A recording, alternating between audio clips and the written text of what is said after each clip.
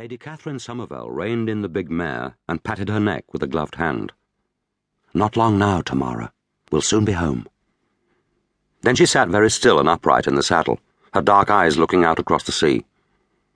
It was close to noon on this first day of March 1811, and a strange misty vapour had already covered the track she had taken to visit John Alday and his new wife, Eunice.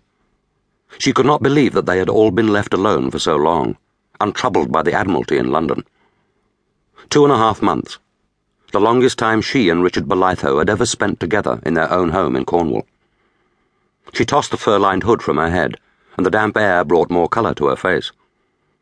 When she looked directly south, Rosemullion Head, which guarded the mouth of the Helford River, was also lost in mist, and it was only 3 miles distant. She was on the upper coastal track, much of the lower one having crumbled into the sea in the January storms. And yet there were signs of spring. Wagtails darting along the bank of the Helford River in their quaint, diving, haphazard flight.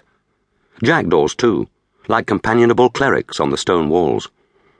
The ragged trees that crested the nearest hill were still leafless, their stooping branches shining from a sudden fall of rain. Nevertheless, there were tiny brushstrokes of yellow to mark the early daffodils that flourished there, despite the salt spray from the channel on the western approaches. Catherine urged the mare forward again, her mind lingering on the past, clinging to the weeks of freedom they had enjoyed without restraint. After the first embrace, when Bolitho had returned from the Mauritius campaign and the destruction of Barat's privateers, she had worried that he might become restless because he was not involved with his ships and men, secretly troubled that the navy, for which he had done and given so much, was neglecting him. But the love they had reawakened upon their reunion was stronger than ever, if such things were possible. Walking and riding together in spite of the inclement weather, visiting the families on the estate, and, when it could not be avoided, attending more splendid occasions at the grand house of Lewis Roxby, Richard's brother-in-law, and aptly nicknamed the King of Cornwall. The celebrations had marked Roxby's unexpected acquisition of a knighthood. She smiled. There would be no holding him now. And what of worldly events? She had watched Richard for the usual signs of uneasiness, but there had been none. She thought of the passion and the delicate touches of love they had shared. There was nothing she did not know about her man any more. And much had changed.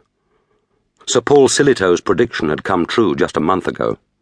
King George III had been declared insane and separated from all power and authority, and the Prince of Wales had become regent until the day he would be crowned king.